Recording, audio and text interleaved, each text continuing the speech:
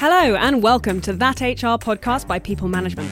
My name is Emily Burt, and over the next half hour I'll be exploring all you need to know, and plenty of things you don't, about this month in HR, including an expert panel crunching the numbers on the gender pay gap, a trip to a mystery location to meet a person who really raised the bar with an HR career change, and Tim Pointer, once again here to answer your questions in Tim's Pointers. That's all to come.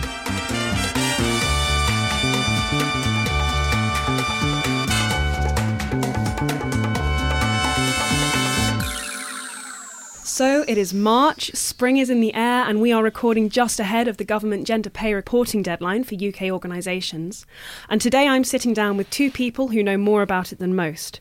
I'm joined by Charles Cotton, who is a Senior Policy Advisor for Pay and Reward at the CIPD, and Tali Shlomo, who is People Engagement Director at the Chartered Insurance Institute. We're going to talk about what all of this means and what's going to happen next with gender pay reporting. So hi, both of you, welcome. Thank you. Thank you. Charles, I know you've been keeping careful tabs on the gender pay reporting process. What's going on with the reporting?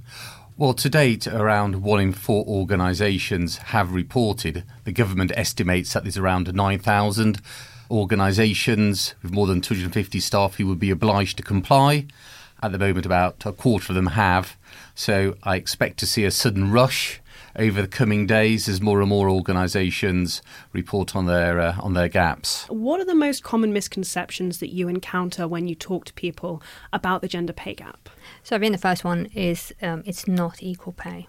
Right. And that's really important to understand. And I think we need to spend some time explaining the difference between gender pay gap and equal pay. Gender pay gap is really about, it's measuring the difference between what the male and female average earnings are as a whole organisation, where equal pay is about like-for-like roles or the equal value of the role. And they're two different things, and that's quite important. Anything to add to that, Charles? No, I mean, if you look at most organisations who have reported, they do start by saying equal pay and gender pay gap reporting are two separate things, and not to confuse the things. I think the issue is how organisations are kind of explaining why there is a difference. Yes. And what they're doing to reduce that. So it can be things like, why aren't there more women in senior roles, or why aren't there more men in junior roles? We are now almost a year into the gender pay gap reporting process, and we are getting very close to the deadline now. When this was introduced by the government, what do you think they were hoping to achieve? I think it's all about equity and fairness. If we look at the Taylor Review, it's Right. about modern working practices, and pay is one element of that. And I think what it enables us to do is we've got the living wage, and that's a great tool to start that platform. But gender pay gap creates a different perspective and a different lens to the Taylor Review and modern working practices. So it's all underpinned by equity and fairness for the roles that we do in society. Charles? Well, if we can increase the pay of women, that will lead to more income tax being paid and national insurance being paid going into the government's coffers. Okay. They can reduce the amount of money that they're having to spend on benefits for those people who are in work but don't earn enough. And obviously it will give a boost to women who are trying to save for their retirement, because they'll be able to afford to pay more into their pensions.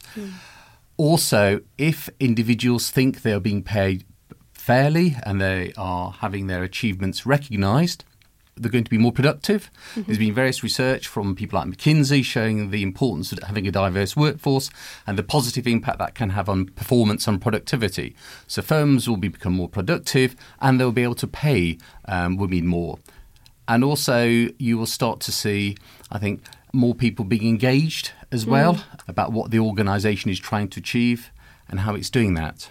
I think it's great to have a debate, because once you start to have a debate or a conversation, over time it turns into actions and outputs, and we've got to start somewhere. So it's a great place to start. Yeah. I think over time what you might potentially see that is that we'll start to report on the gender pay gap in ethnicity. Yes. And that will also be, the intersectionality of diversity and inclusion is quite an interesting area that we should all start to talk about more and more so.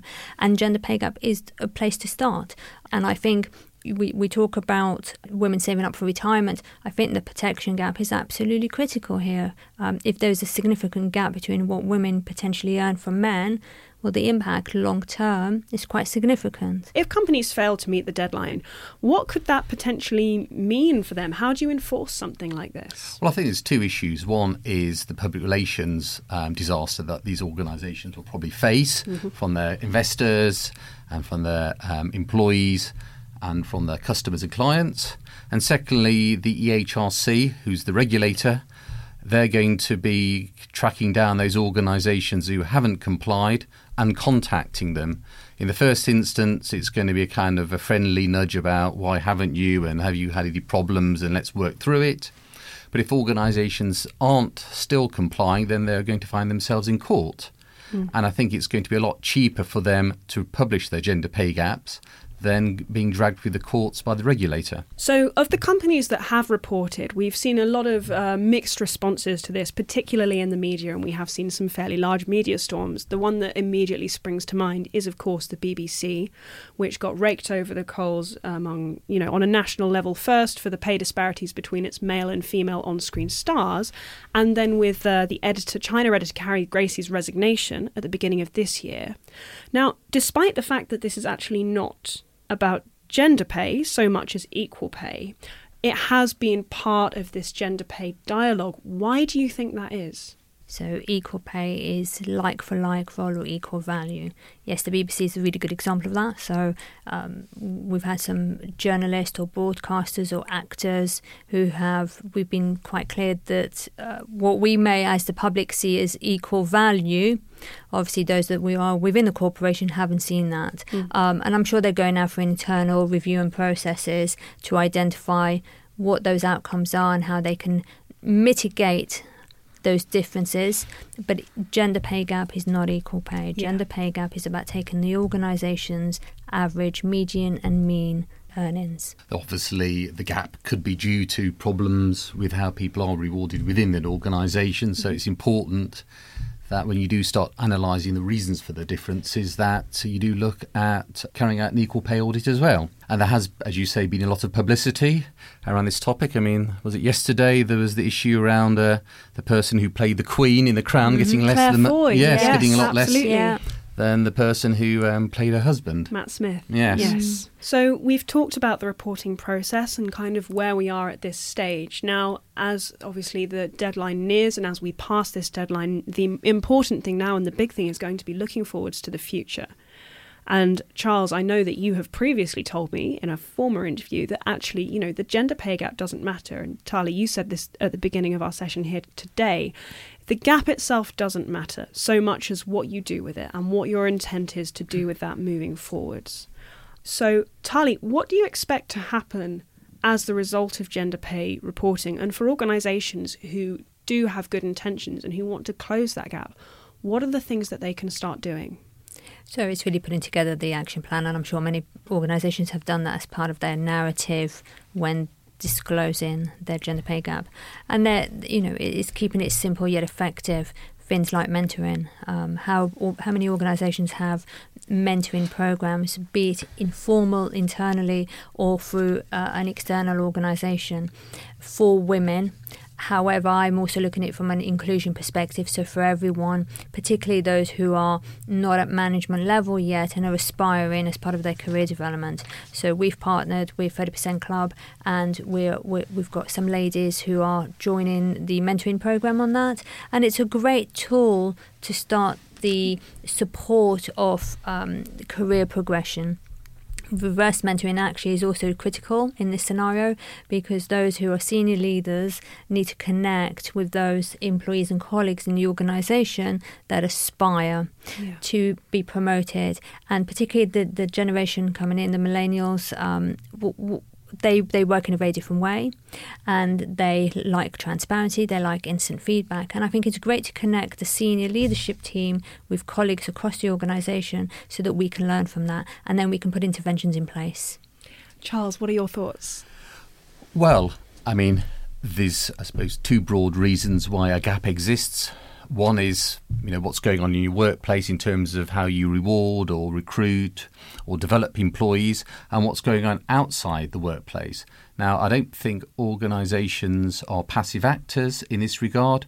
They can make an effort to go out and talk to society about things like what kind of qualifications that's in demand at the moment, going out to schools and challenging stereotypes around subjects and topics, and what constitutes a job for the men and what constitutes a job for women. Talking to your local MP or lobbying the council, saying, well, one of the issues is around the availability of affordable, high-quality childcare. Yeah. This is something that's important to help us reduce the gender pay gap. We can't do it ourselves because it's not going to be practical in our workplace to set up a creche or a nursery. So we need to kind of think about what you can do to help us in that regard. And similarly, with an ageing workforce, it'll be a case of what about elder care? What can government do there? So again, it's not just looking at internal issues, but looking at things as outside the organisation, what you can do. So things like apprenticeships, a great way of getting people into the organisation. Similarly, sponsoring people to do qualifications. So apparently there's not enough female engineers, not enough female economists. So what can we do to encourage that, possibly through bursaries and sponsorship? And I think the concept of male and female jobs now need to be challenged.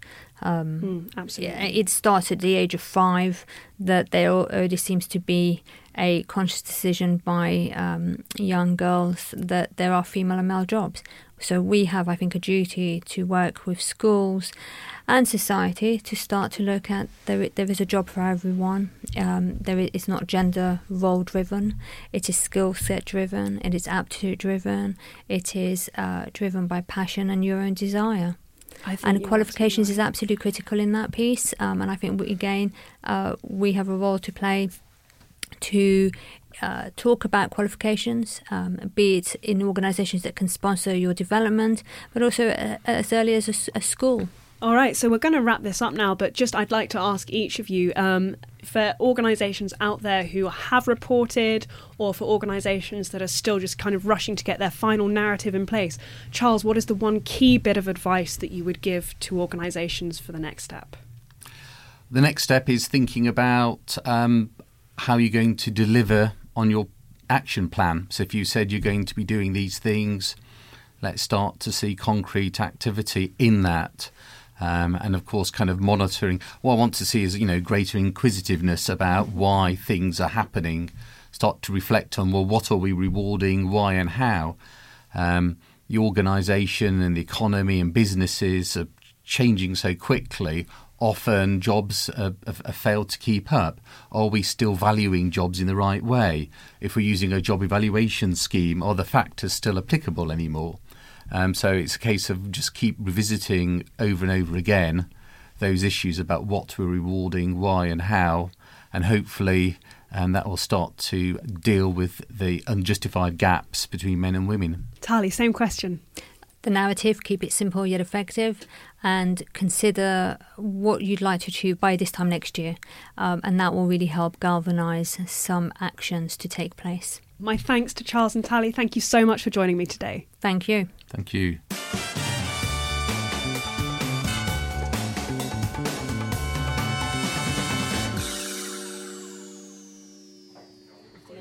Over the last few months, HR professionals have been sharing their career origin stories on social media, charting their path to the profession with the hashtag #MyPathToHR. This made me wonder if there were any practitioners out there who had decided the profession was not for them and taken a leap in an entirely different direction. This question took me to the Swan, a 17th century inn located in the village of Markyate, where I met John Howcroft Stemp. I did a lot of things from a typical kind of business partnering, and then I worked my way through, and when I left the organisation I was running all of the shared services functions, and I was the group recruitment director for Lloyds Banking Group, all of the advice and guidance, disciplinaries, grievances, the central team looking after all of those. And one of the things that kind of ultimately led to me leaving the organisation was managing the exit of thousands of people, unfortunately, as a result of the changes in the banking sector as well, where we had to rationalise. So it was a pretty chunky job in HR, for a pretty large organisation. So that was kind of where I ended up, and that's where I took the jump from.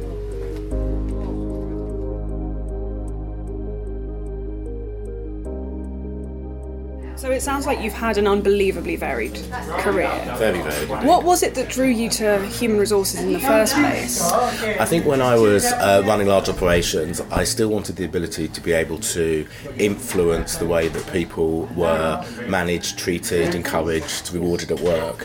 And whilst I could have done that in my area that I was running, so it was a few hundred people, which was great, and for a lot of people that's what they would want to do, the ability to do that in a much broader environment was great, and you're able to do that in an HR function. So I decided to kind of take that lead and have a greater influence, and in a way be the conscience of the organisation. That's kind of what I wanted to be, and that's where I ended up in terms of managing all of those kind of exceptions, disciplinary grievances, harassment cases, because then you can make sure the right thing is done. And now you run a pub.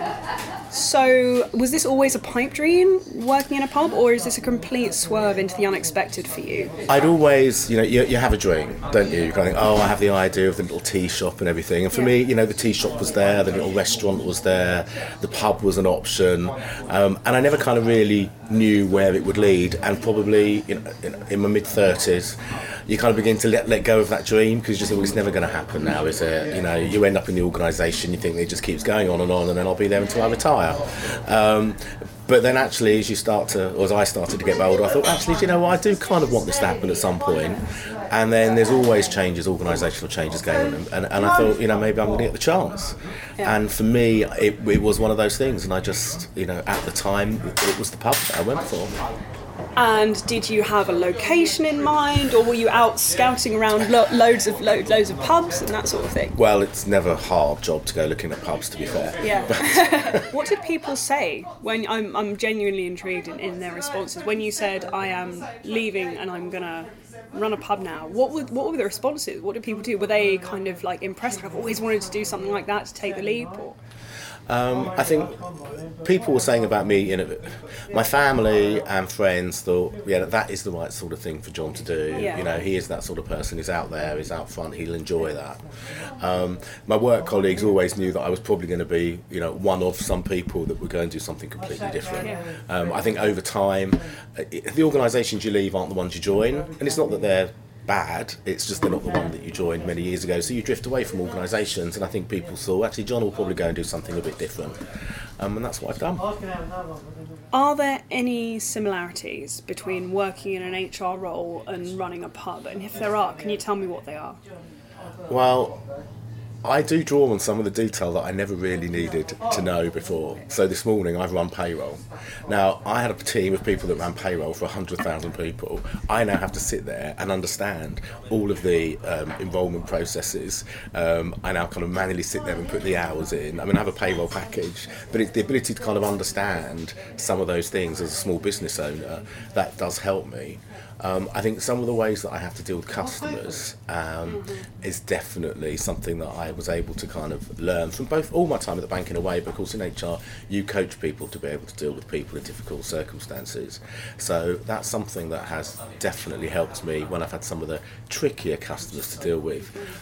When it's all about kind of setting boundaries, getting people to understand, you need their money, you need their customer at the end of the day, just as you'd want an employee to continue to work for you, but you do have to clearly say this is how these things have to be done and managed, and it's kind of negotiating those things with them as well. So there've been technical aspects of it, and then of course it's unbelievable to say, but line managing people in a completely different environment is just so different. I was used to a very big corporate environment where you kind of asked people to do things, they did things, they had scorecards, etc. I don't know, it might sound silly now, but I've got 7 staff, and for me it's having to learn to manage people in a completely different way. To them, it's important I have a list of things to do. Whereas, of course, I was in an environment where people were rewarded on finding things to do, to improve, continuous improvement, all of those things. So it's quite different. It is quite different as well. So there were things that kind of transfer over. The general management skills that I learned, which is now obviously core to HR now. You do have to do that as part of kind of being a professionally qualified person. That's what has brought an enormous amount to me in terms of being able to run my own business. And I always feel like, kind of with the landlord and the HR professional, well, there is almost a parallel in that they're that kind of confessional figure. People will say things to their HR manager and also to their pub landlord that they might not say to anyone else, especially after a few pints have come into play.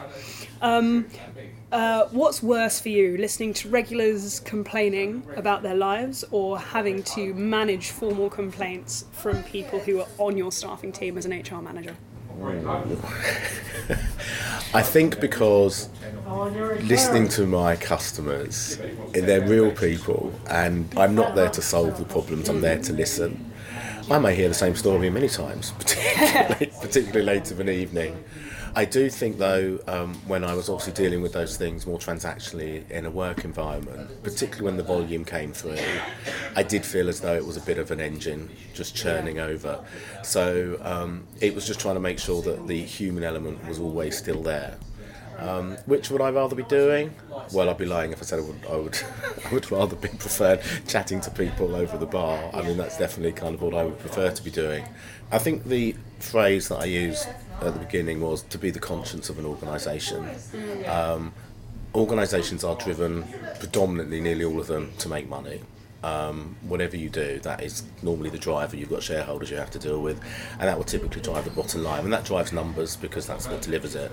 I think therefore it makes it very easy for people just to think, I do this, I go through A, B, C, job done, but it's about being the conscience, being the person that will challenge, being the person that feels as though they're in an environment where they can challenge, and if they can't, as hard as it is to say, try and create that environment, and if you can't create the right environment, then move to another one, because otherwise I think you will become very, very frustrated. But you've got to be proud in what you do. A lot of people said to me, John, how could you have done the job you did in the last few years, which was supporting thousands of people losing their jobs? And people kind of think that you must be a nasty chap to do that. And I said, no, actually, bad things have to be done. It's just doing them in the best possible way. And if you can get your head around that as an HR professional and realise that you're making those things, even when somebody's right or wrong in the organisation, they deserve to be treated in the best possible way. And that is what I think you need to hang on to. So I'm just going to flip that advice actually now on its head. Is there anything that you think the pub trade and industry could use or benefit from in terms of human resources advice? I think you've got to remember that the only thing that makes people come to your pub versus others is simply the service they're going to get. So you can apply that in banking, you can apply that into the pub trade as well. So you do have to think about making sure your customers are very focused on the customer. Customer-centric would have been words you would have used in the past, if you're in a corporate world. But of course it's difficult because they also have to police the environment. So it's that balance between them being able to say no to a customer, I'm not serving you anymore, versus them being able to manage the repercussions of that. And that is a skill set that I think is often not considered properly. So if you think about the last time you went into a bar, if you had a drink thrown at you, there wasn't a smile at, when it was delivered to you, you probably won't go to that pub again. So those are some things I think you do need to think about. I also think about there are different ways to motivate and reward your staff as well. I think in the pub trade, most people think you pay someone the minimum wage and that's what they will do. People don't share what the success of the business can be. So now my team are quite interested in understanding how much money we do take. It's not a secret, because if they wanted to count what was in the till, they could. So I'm not divulging anything that you wouldn't want them to know. But they're more interested now, it was St Patrick's Day on Saturday, how many pints of Guinness did we sell? How many baby Guinness did we sell? And they're quite interested to know, was that our busiest day? What's the busiest hour of the week? So those things that historically may have come from, performance or productivity element of HR are things that you can bring in to a small business like this and actually will motivate people. And my team are more motivated. That small little team at the end of a shift on a Saturday night do want to know, how did we do? Yeah. Rather than actually, I've earned my £7.50 now I'm going to go. So looking forward to the future, do you think you are going to stick with the pub, or could you ever be tempted back into the profession? I don't think I'll go back into the corporate world. I think that has kind of passed. Obviously I still see jobs kind of float. People do still ring me up. I haven't dropped off of the networks completely yet. My challenge at the moment is trying to decide how much of this is a lifestyle versus how much of it is a business. Now it has to be a combination of both. I could choose to say, okay, I can buy a few more pubs and make it a larger business. But actually part of what I want to do is the lifestyle. I want to be able to talk to people, enjoy people, as you say, listen to all of their woes. And I chose a local village pub where you've got all the characters that go with it. I didn't choose a big chain. And one of the benefits is it's my place. I don't work for a brewery, it's just mine. And that's a great feeling. To end this show, we turn as ever to Tim's Pointers with Tim Pointer. Please welcome our resident agony uncle. He's like Dear Deirdre, but with slightly less explicit content.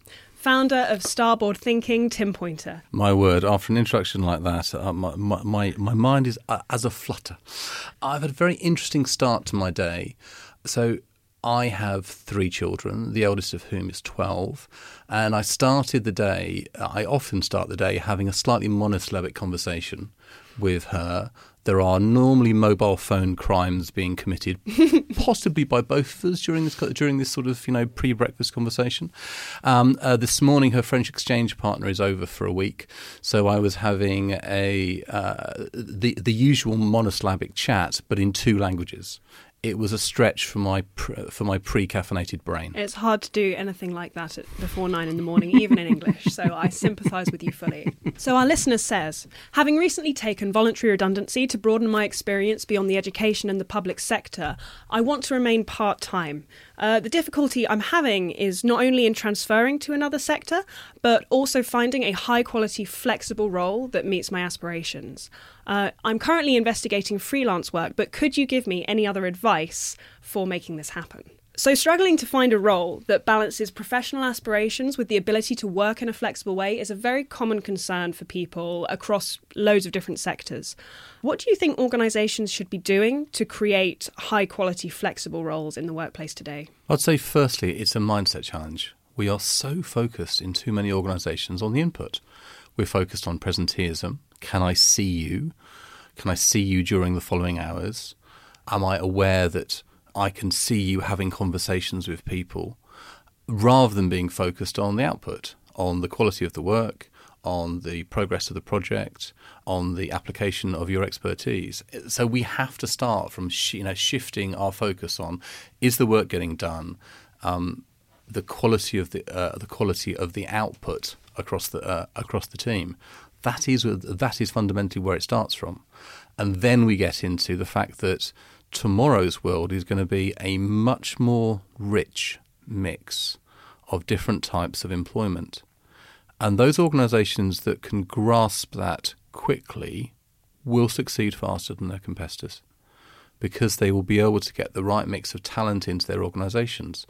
We keep talking about the gig economy without really understanding what that's going to mean in terms of bringing talent in when we need it, having the relationships with talent when they're inside and outside our organisations, but also being less, I suppose, formal about the way we think about who's in our tribe and who's not. We think about who's in the gang. We think about who our employees are. We need to break down some of those boundaries and think about who have been our employees, who we really valued, who might be able to work freelance for us, who hasn't worked for us yet, but we'd like to ask their advice on something.